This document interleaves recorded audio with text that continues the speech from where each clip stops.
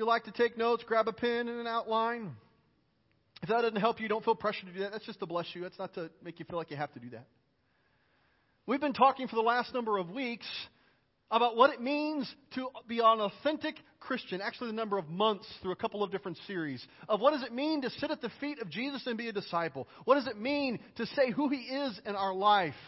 The I am statements of Jesus.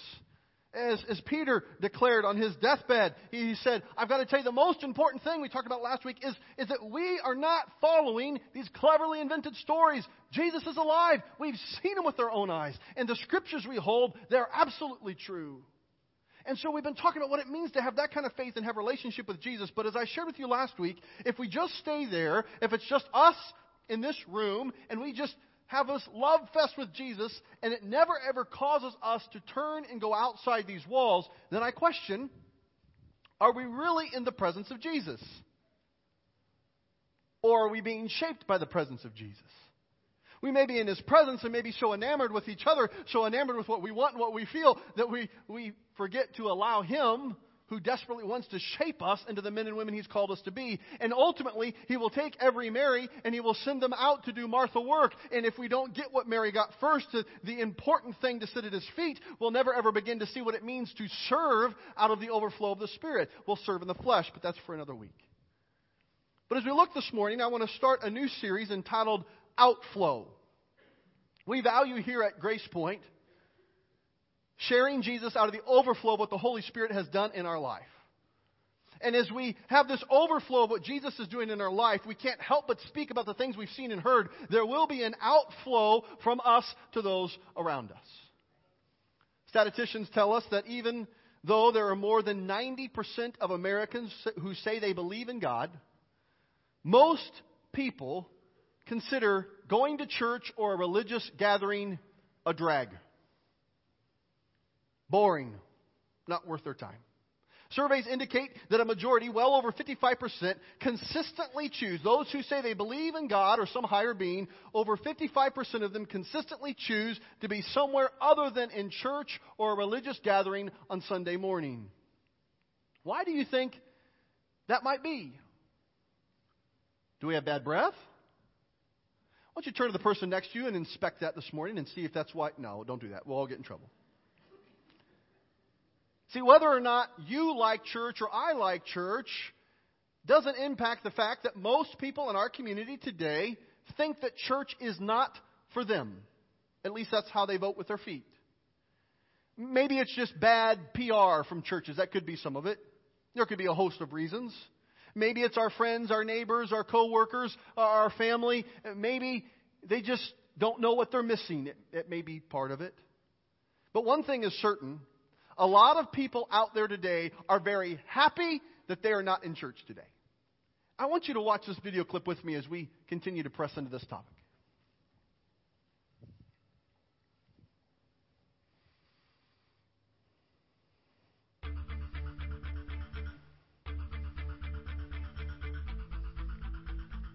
I've not found anybody to have anything that I've found worthwhile to convert to, so I open initially, and I guess I get real disappointed.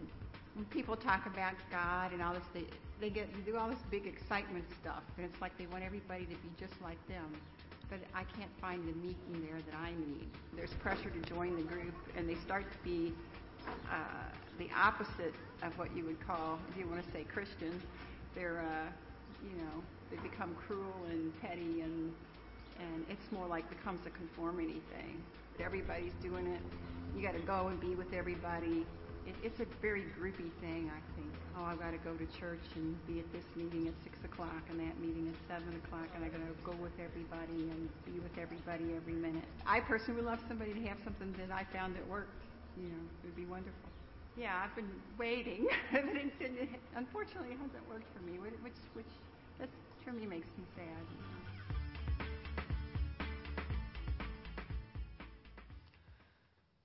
I love this lady's honest, transparent discussion about what she sees in church.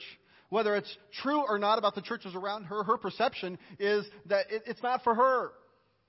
She would like to find some meaning, but she can't seem to find the meaning in what other people are talking about. It didn't appear that she was closed to some topics of God, but yet she felt like that those around her would be cruel. Now, whether that's true or not, that's the perception that she has, and for her, that is her reality. 5 top reasons that people around us list, we are told, of why they don't go to church. One is this. They would say, I am sure it's going to be boring, or some effect of that. Another, second place, was, I'm sure people will judge me. They won't welcome me or be friendly to me just where I'm at. They'll judge me. The third reason is, the church just wants something from me. They just want my money. They just want something from me. Fourth, this was interesting. I don't know what to do with my kids. I'm not quite sure where they'll go. I don't know how that's going to work. My kids don't do well in large groups. Fifth, the people I know who go to church, it doesn't seem to help them so much, so why should I go?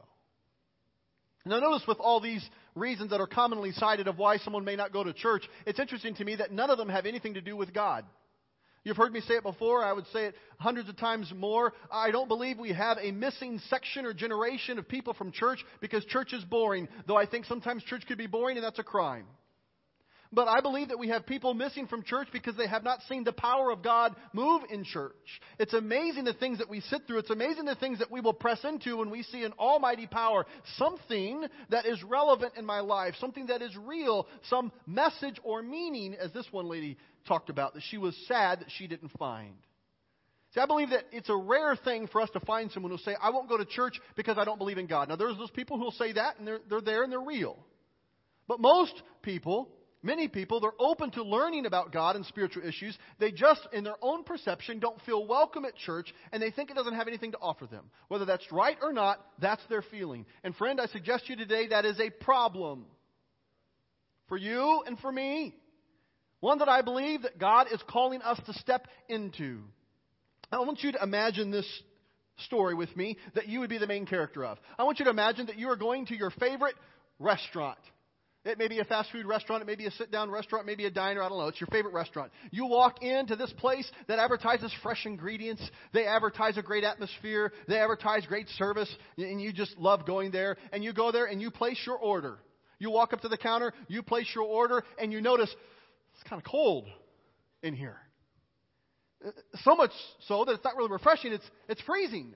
You start to shiver. You become a little bit concerned of how you're going to enjoy your meal. And you look around and everybody else in the dining room, they have their coat on and they're cold as well. Eating their food, shivering. And so you just muster up some courage and you speak to the teenage girl there on the front line taking your order. And you say, hey, it's kind of cold in here. Is there anything you can do about raising the temperature? And without skipping a beat, she responds to you and she says, oh, we like it that way. If we keep the dining room really cold, it makes it not so cold in the kitchen for us.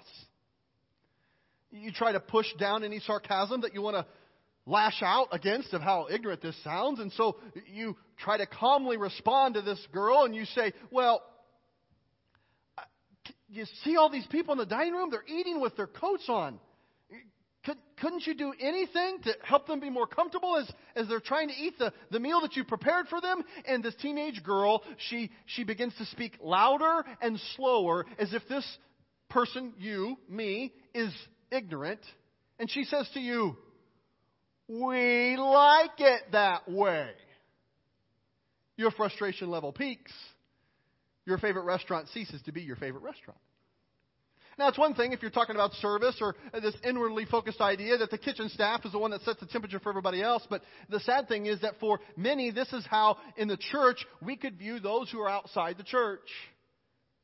We can be so accustomed to what it is that we want or what we would like to have or how comfortable it makes us that we forget for those that we are called to serve. We could take an attitude of Jesus, who did a very radically different approach. In Mark 10:45, Jesus tells us he came not to be served, but to serve and to give his life up as a ransom for many.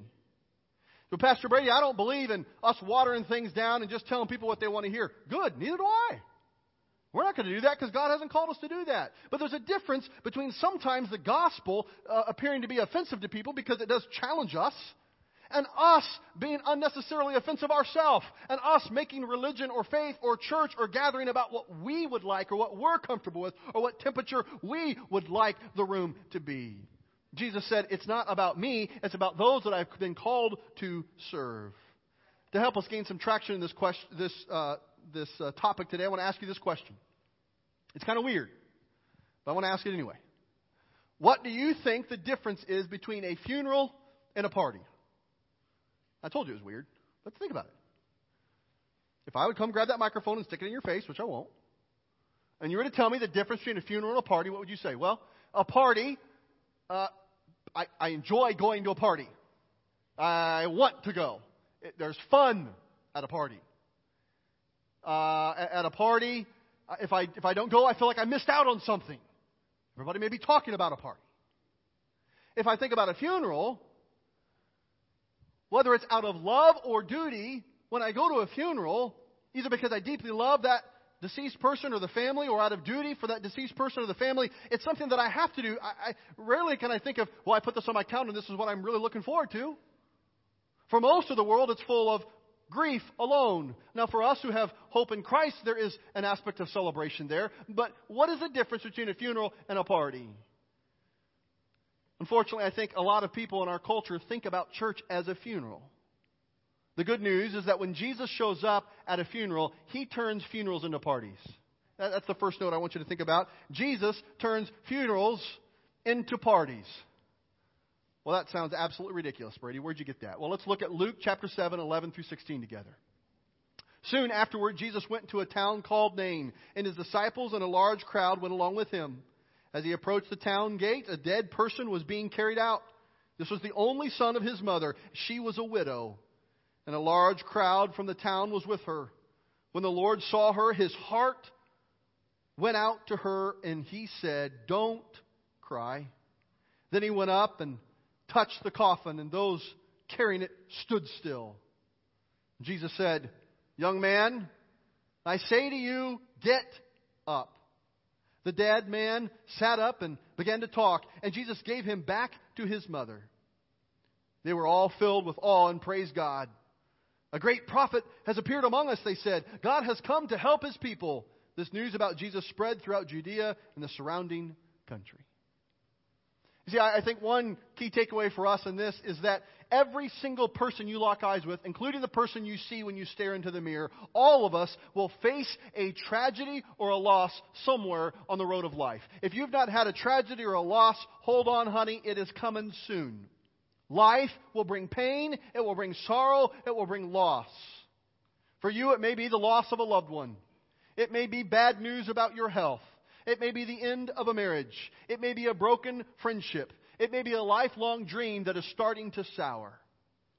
But this would be even more tragic if Jesus wasn't waiting to show up into that funeral, that death, that pain, that sorrow that you face, and to bring joy out in that time, just like He did for the widow at Nain. You see, the gospel of Jesus can only become good news to us when it connects with us in the midst of the bad news of our life. In other words, when our lives are going so well, when we're uninterrupted by hardship, suffering, and pain, it seems like we don't need a Savior. It seems like we don't need Jesus. But when everything starts to break loose and you begin to experience the pain and the things that are out of your control and the loss and the hurt is there, it's at that moment that you begin to become open to rely on the one who can love you with an everlasting love. Have you ever read the book Charlie and the Chocolate Factory? Anybody read that book? Okay, yeah, smart people. Anybody watch the movie Charlie and the Chocolate Factory? Yeah, that's my crowd. I've watched the movie, not the book. That's good. I like the old one better. And I don't know if you remember in that movie, I don't know if it's in the book because I didn't read it, but they come to the point where they get the everlasting gobstopper. You know what I'm talking about? Everlasting gobstopper. You watched the movie, right? Okay, you have to know what I'm talking about. It's that piece of candy that you can put in your mouth and it never dissolves. It never loses its taste. It never goes away. I remember being as a child when I saw this movie, I thought that's the greatest thing in the world. If I could have an everlasting gobstopper, I could have candy with me the rest of my life. And that was carried into my adulthood. That's a whole other topic of that problem with that. But what would be better than having an everlasting gobstopper? When Jesus talks about His love for us, He defines it as an everlasting love. A love that will never lose flavor. A love that will never ever lose potency. A love that will never be outdated. A love that can never ever be taken out of context. It is a love that is for you, that is relevant and real all the time. That's what Jesus is talking about. And that's when He brings life into this death scenario. Right in the midst of your pain, He wants to bring life and hope and love to you. The gospel of Jesus Christ is good news. Just like this woman, this widow, when she encountered Jesus, the words of Psalm 30 verse 11 had to have been true for her. You have turned my mourning into joyful dancing. You have taken away my clothes of mourning and clothed me with joy. Now I want to make sure you understand what I'm talking about here for a second. There's a big difference between joy and happiness. Happiness depends on what happens. Joy is deeper than that. You can have God-given joy and still be in grief. You can have God-given joy and still be in pain. You can have God-given joy and still have everything around you go wrong. But friends, there is something very real and tangible about the joy of the Lord. The Scripture says it is our strength. Why was there a party and celebration? Because the joy of the Lord turned her mourning into dancing. You say, well, if all my problems resurrected from the dead, I'd be happy too. Well, we looked at Peter last week. We look at the life of Paul. I consider it all joy. He didn't have everything rosy for him. He didn't get everything received on this side of eternity that was promised to him, but there was joy. See, God is about real joy and lots of it. The Bible frequently refers to the feasts of God, the parties of God, rejoicing of angels in heaven. At the very birth of Christ, the angels were celebrating and enjoy the good news. Scripture tells us that every time a woman or a man or a boy or a girl come to Jesus, all of heaven celebrates. Joy explodes. You see, for the Christian, when we come to the end of our life, a funeral can be a celebration. What would you like your funeral to be? Would you like there to be joy? I like what the Bible smuggler, Brother Andrew, was credited with saying. When he was asked what he wanted written on his tombstone, he replied, I hope it will say, here lies Brother Andrew. He accomplished far more than he was able. Think about that for a second. He accomplished far more than he was able. How's that possible? It was the very strength of God that empowered him to accomplish what God had called him to do. What do you want written on your tombstone? See, God wants to help you and to help me and each of us to have a life that is worthy of a legacy. Your life and my life is meant to have an overflow of the Holy Spirit, this unimaginable joy, this power to ooze out of us right here on earth. That takes me to the second of three thoughts. Not many today. The second is this. Jesus turns emptiness into overflowing life. John 10:10, the thief comes only to steal, kill, and destroy. I have come that they may have life and have it to the full. See, this thief wants to rob us of the joy of God that He has created us to embrace. Now, Jesus speaking here is talking about some people here on earth who the enemy was using to steal God's joy. But often Jesus would talk about Satan, the devil, the enemy, the thief, about what he would do to steal, kill, and destroy what he's doing in my life and your life. Have you experienced this thief? What has the enemy stolen or attempted to steal from you? What good thing in your life has he attempted to strangle or stomp out to destroy in your life? Friends, see, the good news is that Jesus came to give you life overflowing so much more beyond what the enemy could ever steal, kill, or destroy. He has an everlasting love, an overflowing love that He wants to put in you and me. That's what Jesus came to do, to overflow us with His life. So I ask you this morning, are you experiencing that overflowing fullness in your life? Look at what Jesus told the woman at the well in John 4:13. It's on the screen. Jesus answered, everyone who drinks this water will be thirsty again, but whoever drinks the water I give him will never thirst. Indeed, the water I give him will become in him a spring of water welling up to eternal life. The woman said to him, Sir, give me this water so that I won't get thirsty. And I'll have to keep coming to I won't have to keep coming here to draw water. What is it that you're hungering and thirsting for? Is there this overflowing water? Jesus says, I will put a water in you. There will be a spring. It will gush out of you. This abundant life overflowing. See, if you want to be filled with the things of God, if you want to be filled with the living water of God, if you want to be filled with the Spirit of God, you and I have to be willing to overflow with the Spirit, to be an outflow of the Spirit.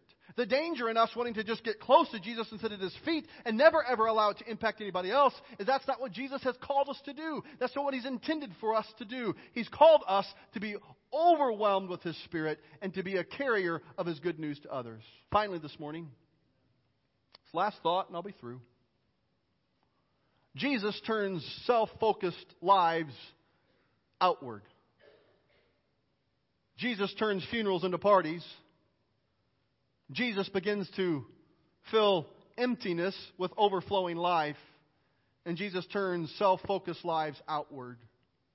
If you and I are really authentically experiencing Jesus, just like Peter and John said, I can't help but speak about the things that I've seen and heard. It's not just giving everybody what they want. They said, silver or gold have I none, but what I have I give to you in the name of Jesus. Let your need be met. Is there anything overflowing out of you that speaks of Jesus? Now, here's what I think is going to happen in this moment. For some of us, the thief, the enemy, the devil is whispering a lie to you right now. He's getting you to think this thought. If I was a good Christian, like Pastor Brady was talking about, then I'd really want to have all this overflowing stuff, or I'd really want to go out and talk to a bunch of people today. But if I'm honest, I don't know what I want to. I want to, but I don't want to. I'm not like hating people, but I'm not like knocking down the door to go talk to somebody either. Well, look at this. Look at this passage here that's going to talk to us. We're going to look at Acts 1:8 in just a moment. But see, you and I, we cannot overflow until Jesus has put something into us. Before we can be overflowing, we have to be filled with Christ. So let me say it this way. If you feel inadequate because you're not sure that you can do this, you're right. You are inadequate. I am inadequate. Without being filled up of Jesus, we have nothing to offer. We have nothing to give. We have nothing to overflow. It's not in my wisdom, your wisdom, not in our savvy, creative stories that we share. It's in what we've experienced in Jesus. So I ask you this. Acts 1:8 tells us this. But you will receive power when the Holy Spirit comes on you, and you will be my witnesses in Jerusalem, Judea, Samaria, and the ends of the earth. What does that mean? Over the next 5 weeks together, we're going to look at this next slide here. We're going to talk about how the Holy Spirit wants to do something in our life, waiting for the power of the Holy Spirit. And there should be an overflow that affects you. Last number of months, we talked about what that looks like, and I want to talk with you more. If you're here today and you can't answer the question, who's discipling you or who you're discipling, I'd love to talk with you after service. I'd love to help you put some traction underneath your feet today on that. In fact, my wife, Carrie, and I are going to be here. We're going to talk about it. And whether you're a man or a woman or a boy or a girl, come. We'd love to talk to you about that. But there's something that should happen in us as Christians from the Holy Spirit. But friends, where God's taking us is, if that's authentic, it's real, it should overflow onto our family and to our friends. We should have a heart that thinks about them. It should overflow out of that to our community. It should overflow out of that into our world around us. See, we look at the Romans passage. May the God of hope fill you with all joy, peace, as you trust in Him, so that you and I may overflow with hope by the power of the Holy Spirit. Church, would you stand with me? Jesus, I lift up my brothers and sisters. Some here today, the takeaway for them, the aha moment for them is what this woman said on this video, that she didn't find much use in church. Lord, I think there may be someone here today, if they were just gut level honest, they could say, you know what, I feel the same way. When they hear the 5 top reasons why people don't go to church who say they believe in God, Lord, they're sensing they could have written 3 or 4 of those down themselves. They're here because someone else in this room made them come. Lord, would you impress on their heart today that this is a safe place for them? That we love it that they are here. We want them to experience you at the level they feel comfortable. Lord, may they sense that there is something very real that you are doing here, and that they can take time to test the waters of how good you are. Lord, I think there's others of us here. We're just still a little bit aggravated at the suggestion that the way we like the temperature of the room is offensive to somebody else.